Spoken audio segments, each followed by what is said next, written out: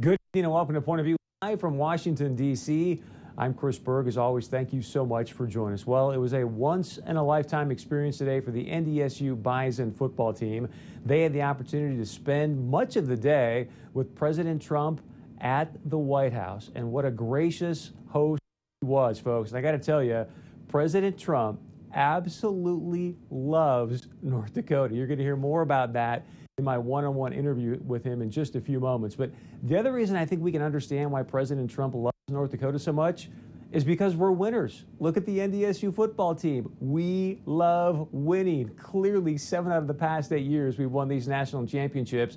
And you can tell President Trump loves being around winners. So give you a quick down of the day. We're going to have some sound bites for you as well coming up here in just a moment. But we went into the East Room. He had the team in there. He gave just a fantastic speech to the team.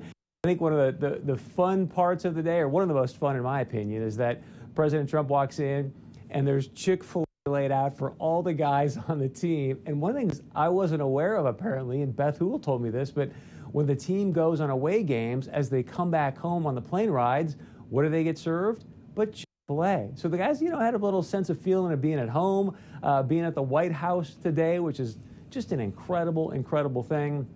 Then from the East Room, and they had a particular plan set up, and Senator Kevin Cramer apparently, and you're going to hear more from him in a moment as well, but was talking with some of the players, and I guess there was a little bit of change in plans, and he says, watch this. Knowing President Trump, he's having a good time with you guys. We're probably going to end up in the Oval Office, and sure enough, that's where they end up. I'll tell you more about that in just a moment. But so they're in their East Room. President Trump walks in. One of the great things that took place today was that NDSU Bison football team gave President Trump a little gift. And it's a huge family. And so today we would like to extend an offering to be part of that family with a jersey. Good. Show the number. It's a 45. Oh, wow. For President Trump. 45th president. Thank you.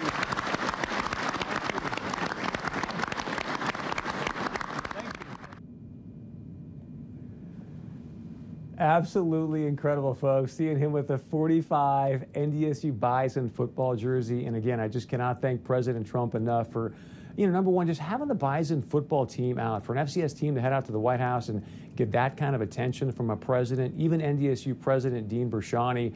We were at sort of a luncheon after the White House event, and he stood up and said, guys, this is the President of the United States. He's got a lot going on, and he gave just an inordinate amount of time to the NDSU football team. So to President Trump, thank you for being such a gracious host to this outstanding football team.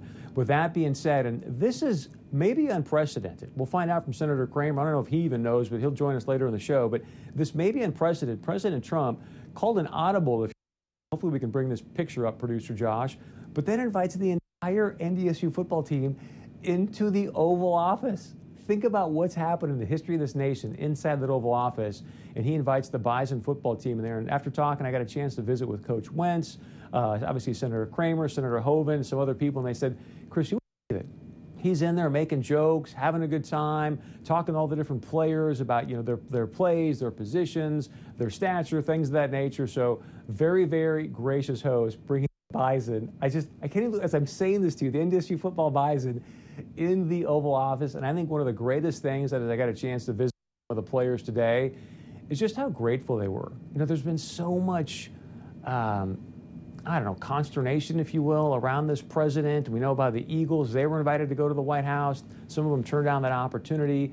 And then to see NDSU show up there, and every single player had a chance to come in contact with said, wow, this is a once-in-a-lifetime opportunity. We are so incredibly grateful to be here. And speaking about being grateful, Senator John Hoeven, I think this was sort of his brainchild. He's a huge Bison backer. Every time we get a chance to visit with him, he always gives the old hordes up, go Bison, Senator Hoeven always says. And so we thought, hey, why don't I just run it by the president? Let's see if we can bring the NDSU Bison football team out here. Sure enough, he said yes. We caught up with Senator Hoeven earlier today as well, and she said, hey, how did you feel? You thought this idea up. It came to fruition today. How was this day for you, Senator Hoeven? Well, they represent North Dakota, and they're great young men, great role models. It's a joy to have them here. And, I mean, they're winning over everybody they meet. The president, but you name it. Everybody's very impressed with them. Your reaction when the president says, let's go in the Oval Office and brings everybody in to the Oval Office? Well, you know, really great, but not surprised. I mean, number one, he loves sports.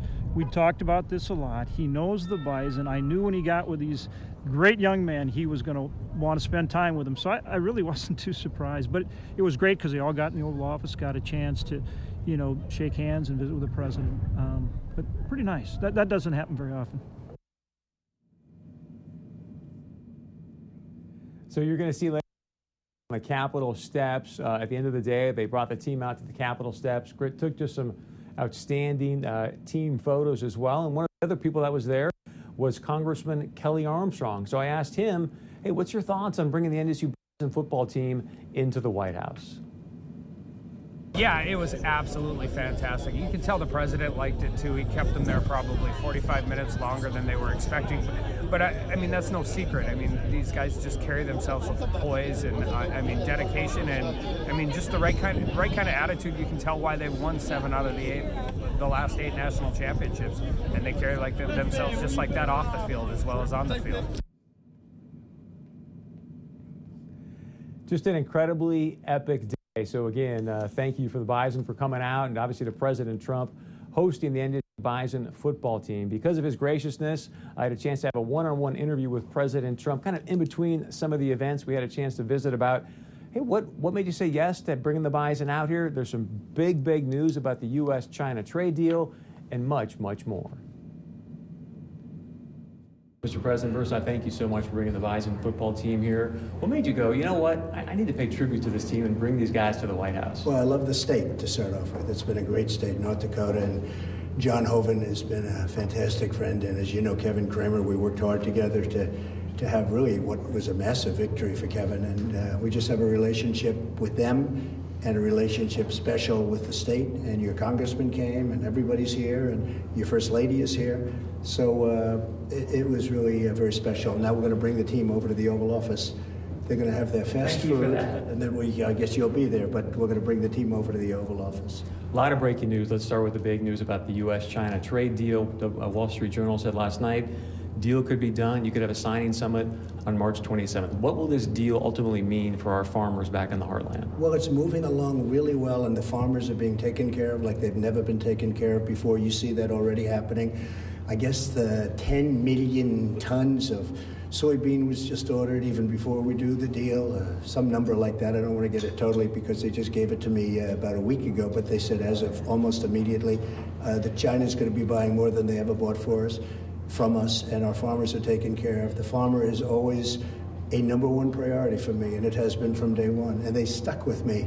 Now we'll see what happens with the deal. Whether it happens or not, the farmers are going to be in great shape, but if it happens, a big boost to our farmers, I think beyond anything that they've ever had before. Just before you got here, breaking news about Chairman of the House Judiciary Committee, Mr. Nadler, requesting documents from roughly 80 other people organization, including both your sons and your son-in-law. Are you going to cooperate with these document requests or not? Well, they're in a total witch hunt. They found no collusion after 2 years. And now they're trying to say, well, let's go and investigate everything he's ever done, every job he's ever looked at. It's a witch hunt, it's a hoax. So we'll look at what they have. But I know we have every Democrat-controlled committee in Congress is trying to do something because of the election. They're looking at 2020. They're searching for something. They didn't find it with Russia, because Russia, you know more about Russia than I do. And now they're looking for other things. So it's a total hoax. But we'll look at whatever they send us. We've had close to 100 letters. Can you believe it? Right. Close to 100 letters. It's pure harassment. In your State of the Union, you say, hey, we can have peace and legislation, or war and investigations. What's the war mean, and are you going to go to war with these guys? Well, they don't want to do anything that's positive, I guess, because all they want to do is focus on this stuff, and it's all nonsense. And so they've sent close to 100. Think of it, 100 letters, and we have a country to run. And they have nothing. They're just sending them looking. They want to look at every deal I've ever done, because if they look, maybe they'll find somebody made a mistake. Maybe there's a comma that's out of place. Maybe there's a punctuation mark that's different or shouldn't be. No, they're a disgrace, frankly. It's a disgraceful thing. So we'll look at what they send. You tweeted out last night that the Cohn testimony may have been part of the reason why you walked away from the talks in North Korea. How specifically did his testimony impact you walking away? Well, he's a fraudster, and he's got other clients. It's not me. It's other people, and I let him go a long time ago. He was not good. He was convicted, I guess, of lying, And I think that having that whole thing displayed at the same time that I'm meeting on proliferation of nuclear weapons and getting rid of nuclear weapons from a country where obviously there's been a lot of difficulty that our country's had, and we've done a great job. I've stopped them from experimenting and using and rockets and all of the things that we've done. I've gotten back our hostages, gotten back our remains, the start of the remains. And I think that to put that on simultaneously is a disgrace to our country. You know, when the president goes overseas, you don't do that. So they hold a hearing, and I think it could have had an effect, yeah. I think it could have had an effect on him, could have maybe even had an effect on my people. But I think to put a hearing on like that during a very, very critical negotiation overseas is a first. It's a disgrace by the Democrats. Thank you, Mr. President. Thank you very much. Thank you. Thank you very much. Again, thank you so much to President Trump for being so gracious with his time today. He was extremely busy. It was great to see him be such a gracious host for our NDSU Bison football team as well. Now, Scott Hennon also had an interview with President Trump, and Scott brought up the letter that Senator Kevin Cramer sent to DHS Secretary Kirstjen Nielsen, and President Trump was like, I got to see this letter. I got to know exactly what's going on with this letter. So coming up right after this short break, Senator Cramer is going to be joining us live here in studio in Washington, D.C. So obviously we'd love to know your point of view. You heard there from our interview with President Trump, as well as just him being gracious with bringing the Bison into the White House. And also want to thank our sponsors tonight, Proceed and PetroServe USA. Stick around right after this.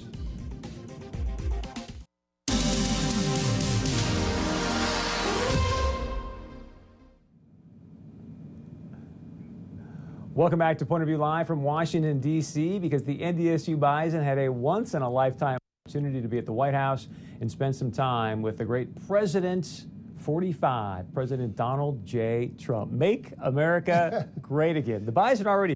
They're great. They're the best, man. Senator, they're the standard. Thank you for saying that. Senator Cramer joining us live here in studio tonight. We really appreciate being here live, sir. And what a day. I'd like to know from you just kind of your greatest moment from today.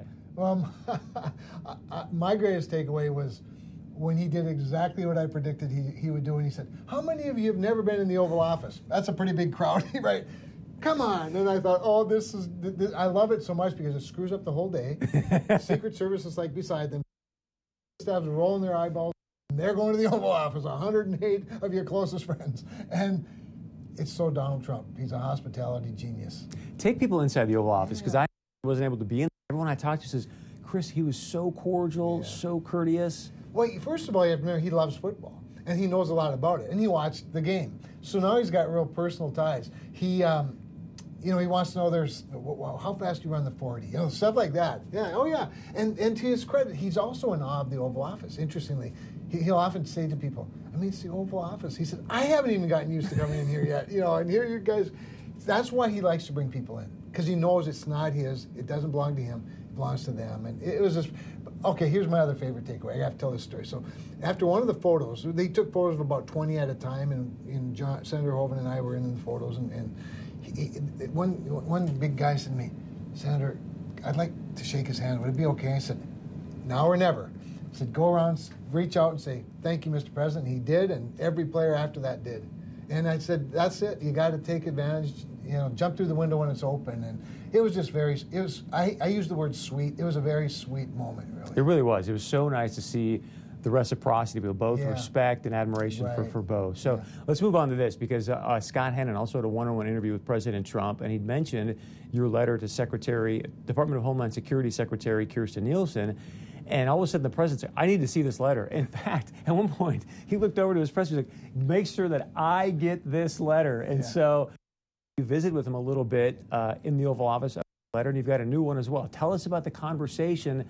And I guess I should maybe set some context here. You wrote this letter because you're saying, look, the Army Corps of Engineers dragging their feet on this wall. They're not going to get the job done. Give it to DHS, and let's hire it out. Well, so my concern that I expressed with Secretary Nielsen, I also talked with her on the phone after the letter. I sent her another letter today with further information. My concern is that the bureaucracy at the Corps of Engineers, and I think saying the bureaucracy is even a little bit kind, they're just not set up to build projects quickly, much less efficiently and on time.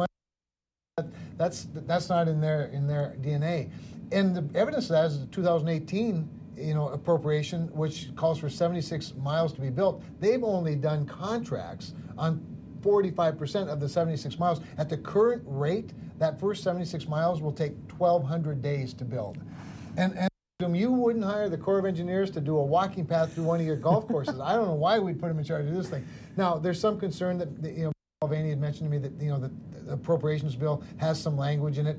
Okay, that's well and good, but we've got to put the heat on the Corps of Engineers and DHS to get the job done, not just get the appropriation, get the job done. Can you share any of your conversations with the president today about this? Well, I expressed my frustration. I told him that I was leaning pretty heavily on them. He said, keep the pressure on. He said, keep the pressure on. We need to get this thing done.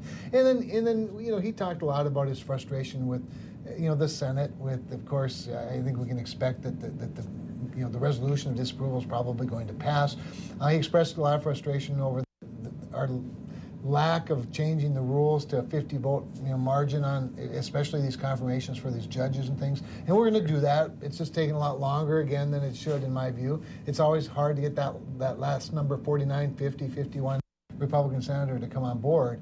But I sensed a lot of his frustration today because I share it, frankly, with how slow our bureaucracy works. So just for clarity, kind of put a bow tie, if you will, on the DHS letter, he's very open then to obviously not having the Corps build this wall. And well, if the law allows it, what he wants is the job done just like I want it, whatever that process is. But you can't have the Corps of Engineers with its bureaucracy hiring subcontractors who don't build anything, who then hire subcontractors who may build some parts, and then a whole bunch of other subcontractors when they're perfectly good, vertically integrated, contractors that do this for a living every single day. And that's what I'm urging them to do. So I think I can sense the president's frustration and appreciate his frustration. This resolution, they may vote against this National Emergency Act. My question to you, though, is do people like Senator Rand Paul, Senator Lamar Alexander, you yourself said, I don't know if this is going to meet the muster of the Constitution. So do they make a valid point going, hey, guys, we could be shredding the Constitution by giving this money to a president that hasn't really been allocated? Well, I would say it this way. First of all, I now believe he does have both the constitutional and statutory. You do? I've read. What flipped your mind? Well, reading the specifics in his declaration, looking at USC 10, Section 284 in one case, and another section in another case. Now, we may have an issue with the law. We may, I may think that he shouldn't have those authorities. I believe he does. I think he's well within his legal authority. If he is within his legal authority.